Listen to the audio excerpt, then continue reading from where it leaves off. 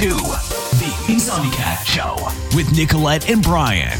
We'll get real deep with you, educating, inspiring, and solving problems with some of the most inspirational humans on the planet. Buckle up and come on the journey. I'm excited. All right. All right, guys, I'm Nicolette, and today Brian and I are here with John Brandon. He is a journalist here to speak with us a little bit about productivity and his upcoming book. So thank you so much for joining us today, John. We appreciate your time. Yeah, thanks for having me.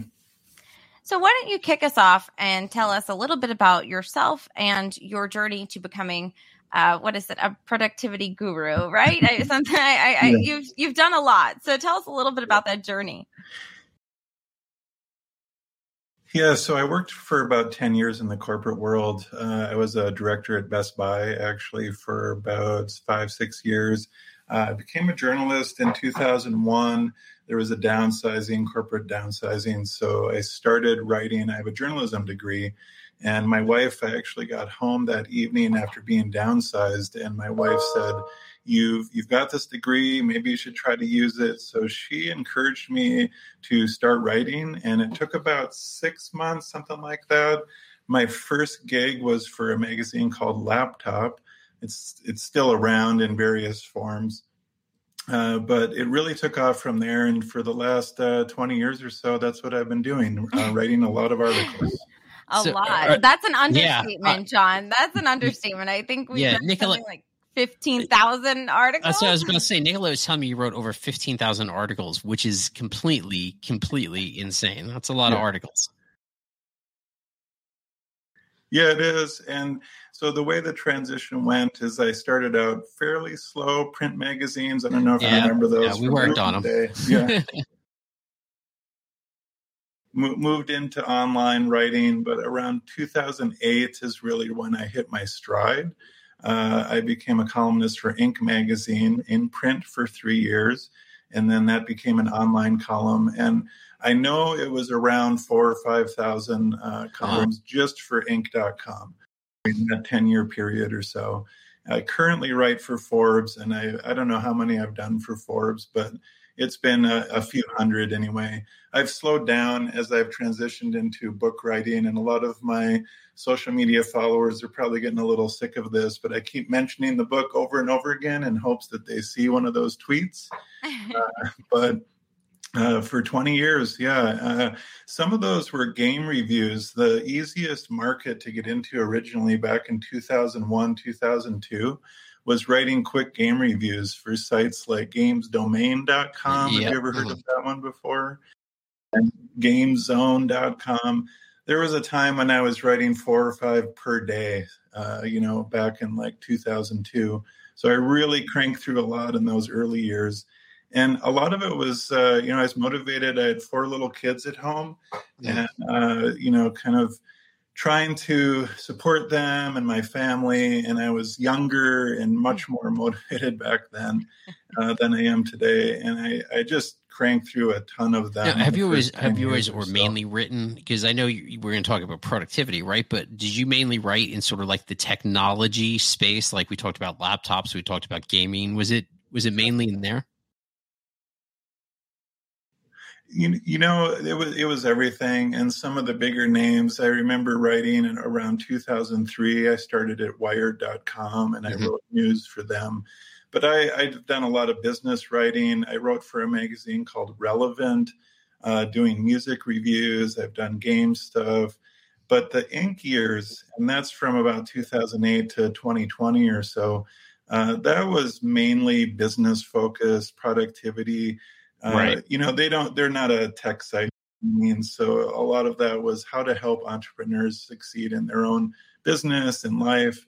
And so I did a lot of that for a really long period of time. So what is your secret then to staying consistent? I mean, I know you talk about the motivators, and we've talked about, entrepreneurship with other guests on the show, and kind of money being a motivator, right? And one of those keys to success. So obviously that played a role, but you could be motivated by money and still not have the outcome that you did. So what is that secret to staying consistent with the writing? Yeah. And so I get into this in the book. It's called the 7-Minute Productivity Solution. And I arrived at this very organically. I didn't even realize I was doing some of these things in the early days, but I followed routines where I would always do things in a short period of time, but really quickly. And I've seen other people do this, and maybe I'm curious if you've ever done this, but you go to check your email and you just scan through really quick, and then you find a couple that are important and you read those two, and then you reply to a couple. And you might realize that and I'm calling it 7 minutes, it's anywhere between 5 and 10 minutes is sustained attention span. Mm-hmm. But this is something that I've done for years. It just means that you go in, you get the work done, and then you come out and you do something else. Mm-hmm. And so I've done this with morning routines. I've done this with meetings, actually. I've done 7-minute meetings before. And one of the ones that my kids mentioned to me recently is I used to take 7-minute breaks when I was really in that period of time when I was just really doing a lot of articles, and I'd come upstairs. I worked at home for a long period of time. And they've told me, like, we think you were doing about a 7-minute break back then. So maybe you should include that one in the book. So that one's in there too. These routines are meant to teach you about productivity, but to answer your question more directly, I really did all these things before I started writing about them. I would take a 7-minute morning routine, and that was the original article for my Inc. column back in 2015. That was the impetus for writing the book, because I realized that I was doing that. And then I realized I was doing a 7-minute break, and I was checking my email for 7 minutes. And when we do those routines and we get into those habits, that's really the engine for more productivity in our jobs. What do you think so before I ask the question, for background knowledge, I'm a morning person. Brian is more of a night person, right? So he is more productive at night, I believe, and I'm more productive in the early hours of the morning. So how do you implement your own personal, what works for you, right, into developing a routine? So, how does that work? Yeah, and the analogy I've used, I didn't use this in the book, but I've been thinking a lot about this. And the analogy, I don't know if either of you are a cyclist, if you've done much cycling, the normal pedal bike, not a motorcycle. When you first start out and you're pedaling, you always go a little bit slow at first in a lower gear. And that's really a routine. And that's a repeatable habit. It's something that gets you going at first. In the morning, you might write in a journal for a while, and that sets your tone for the day. As you learn those productivity habits, you start pedaling faster, you shift gears. Pretty soon you're moving faster, hopefully towards a certain goal of some kind. Something I talk about a lot in the book is we can be moving fast and doing a lot, but maybe we're moving towards the wrong goals. Mm-hmm. And so I call it productivity with purpose. Sometimes moving slower and pedaling slower toward the right goal makes a lot more sense than pedaling really fast. I blame social media for a lot of that. It's taught us to scroll through feeds and mindlessly go through Facebook or Twitter, and we think we're being productive. And of course, we're not at all being productive. So it starts with that short routine. Maybe writing in a journal, it leads to more productivity and working on the right things down the road. So is it really one of those things where you have to define your goal, right? You have to sort of know what your goal is, right? Before you could be productive or even get to it, Yeah, and that's where the morning routine comes in. And I don't intend to talk about the book with you the entire time. It's just fresh on my mind. Mm-hmm. We just recently got to the point where it's actually going to press. It comes out in January. And one of the things that's really cool about it for me is, as I mentioned before, I've done all these things organically. Mm-hmm. I've done them myself, and then I wrote about them. But the morning routine, it really sets the pattern for you write down, I can kind of go through the routine with you really quick, but the basic idea is that you write down your goals for the day, your most important goals. And I know you're going to ask me about lists a little bit later, Nicolette, so that should be an interesting discussion. I don't recommend doing long lists of tasks in your morning routine. I recommend writing down things that are just really important to you.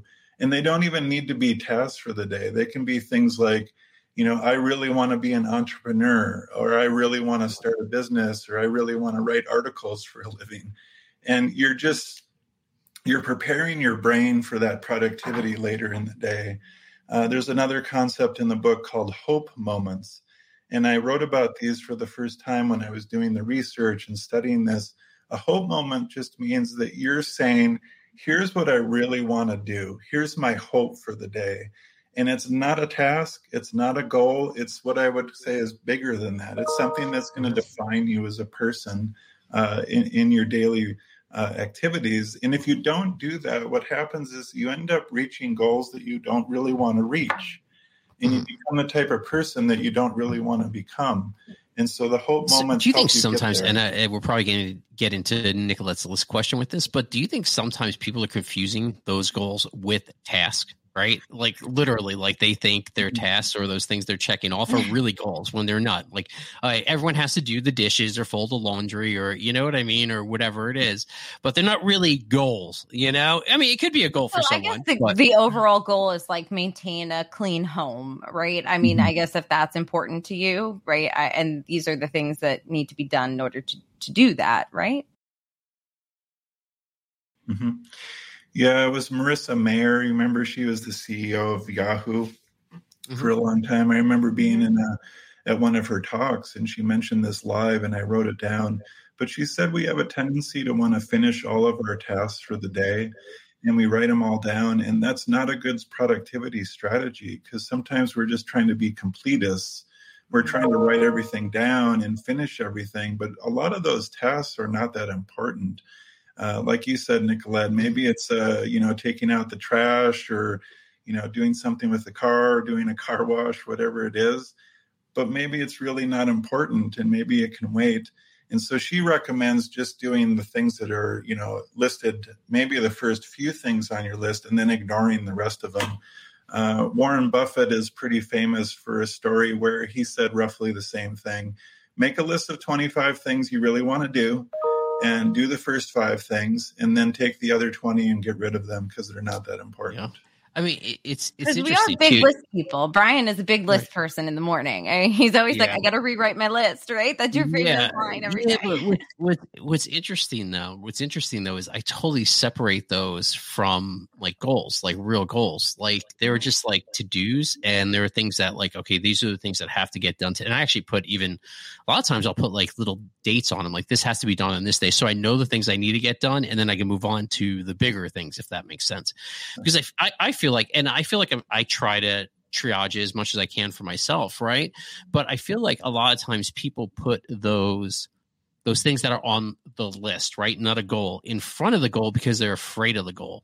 Mm-hmm. Do you know what I mean? They're afraid, or they're because the goal is always, maybe not afraid, but the goal is always harder, right? If it's like a big thing, like let's just use writing a book, right? Writing a book is much harder than folding your laundry. Do you know what I mean?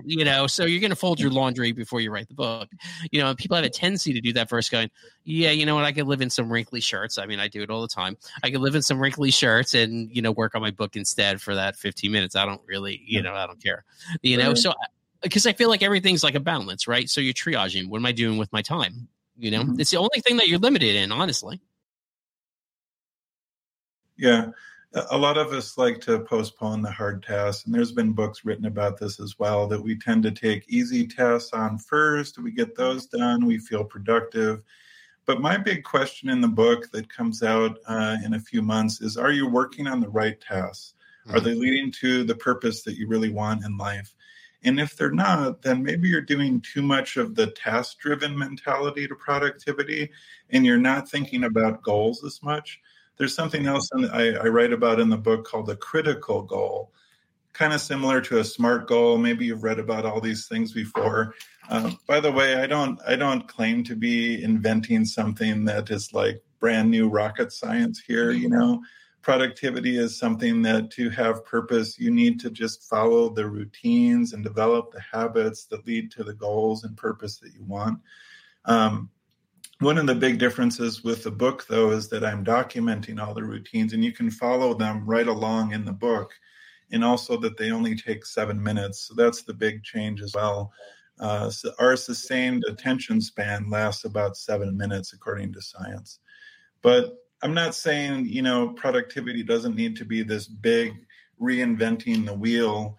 Go through and do the routines, develop good habits, and then you'll start seeing that you're going in the right direction again. I think, to go back for a second, I am guilty of that as well. I'll, the other things, answering all the emails and getting the quick PowerPoint done, and just getting all that is so much easier than doing the thing that I want to do, because then I feel like I have all these other things that I have to get to, right? So there's all these things, and then I can't focus because I'm saying, oh my goodness, I got 35 things to do. And those 35 things are short things, right? I mean, Brian, how many times you say, I just have to answer this email and I can't do it all day, right? This thing that'll take 2 minutes. And that feeling, right, kind of distracts from the thing that I'm working on that I really want to work on. But then I'll do all those things, and then I'll run out of time to do the thing that I want to do, or I'm burnt out by the time I'm done with those things. So I get it. I get it both ways. Have you noticed that distractions are just getting worse? Week by week, it seems like there's more distractions. Now the Olympics are on, so you have to pay attention to that. I wrote this book because I am someone who's very easily distractible. And so I need these routines for myself.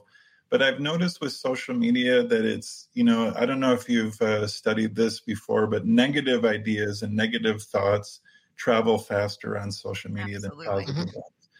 And it's something about how the brain works that we tend to focus on the negative. We have to work harder to have hope. We have to work harder to have purpose.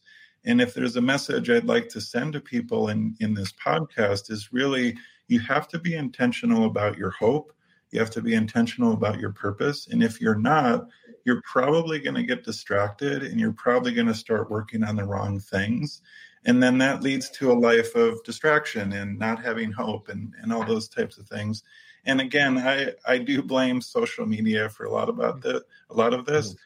I write about social media for Forbes, but I often say, hey, this is what Facebook is doing, and I'm trying to call attention to it, and I'm trying to say there's a different way to use social media that's more effective. Now, I guess that kind of leads into busy versus productive, which is another topic I wanted to check in on, because you can seem busy all day, right? You're scrolling, you're doing this, you're doing that, but are you really being productive? So are you busy looking at Facebook? Right. Are you busy? Yeah. Is that it? Are you busy Facebook stalking? But but I guess the real question is then, John, how do you make that differentiation? What is the difference in your opinion between busy and productive?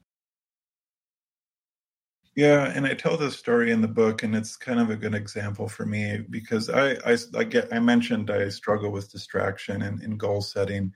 So there's something that happened when I was writing the book. I went to a hotel in Minneapolis where I live, and it was a winter day, and I decided to go for a walk just to get away from the book for a while. And I came upon a bridge, which is pretty common in Minneapolis. It was icy and covered with snow, and I thought, I need to get across this bridge to go where I'm going, and I have a few options here. And one of them would have been and you said, Nicolette, being busy, that option would have been to just race forward and try to get across the bridge as quickly as I could.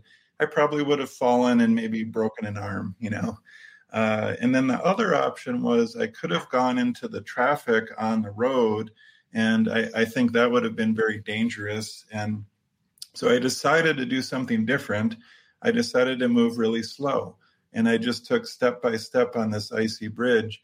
And eventually I reached my destination, and I remember looking back and thinking, that is such a good example of productivity with purpose. And the difference between being busy and being productive is, are you moving forward toward the right goals? I made it across the bridge. It was no big deal. It served as a great example in the book. But I've done that before, where I've just, back in my early days, I mentioned, Brian, that I have done a lot of writing for, game sites like Games Domain and Game Zone.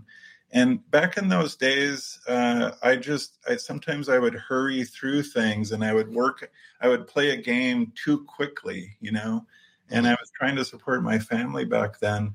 But sometimes I wish I could go back and say, maybe I need to not even do game reviews at all, because I'm doing them too quickly, and I'm trying to serve the reader by producing all these game reviews. But that felt really busy. It didn't feel terribly productive or purposeful back then. And to this day, I'm not much of a video game player, and I think that's one of the reasons why, because I don't feel very productive doing That's it. ironic, right? I was going to say, if you were a huge gamer, it's like productivity and income all in one, right? If that was your goal, right? No diss against gaming. I love gaming. There's times when I felt like I was doing too many of them, and I was even maybe a little addicted to gaming at one time.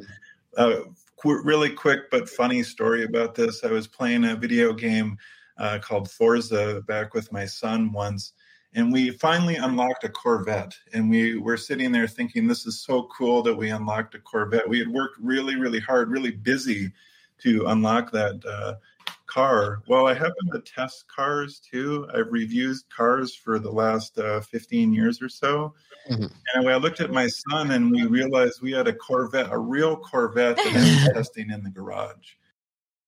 At that moment, that's when I really realized, we were really productive in the video game and it was fun. But let's just set down the controllers and go drive a real Corvette because it's way, way better anyway. Mm-hmm.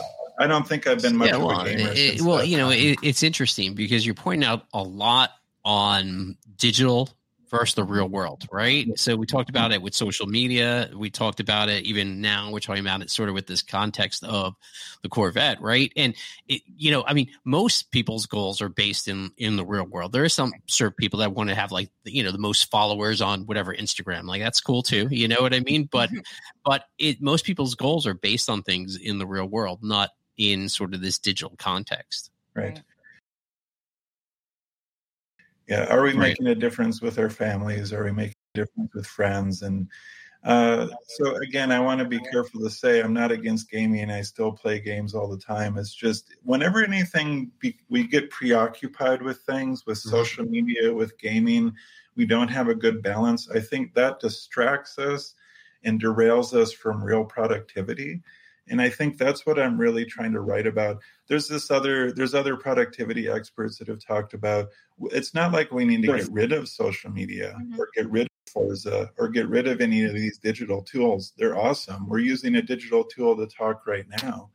It's just when we use them so obsessively that it becomes. And actually, you bring up a point for younger generations who may not have that same reference point to the real world that we are fortunate enough to have. I mean, I think about, children on their tablets all the time and in the video games. And I know video games were still a thing when I'm not that old. So, they were there. But, I think about that blend between what's real and what's not. And I think about, my son.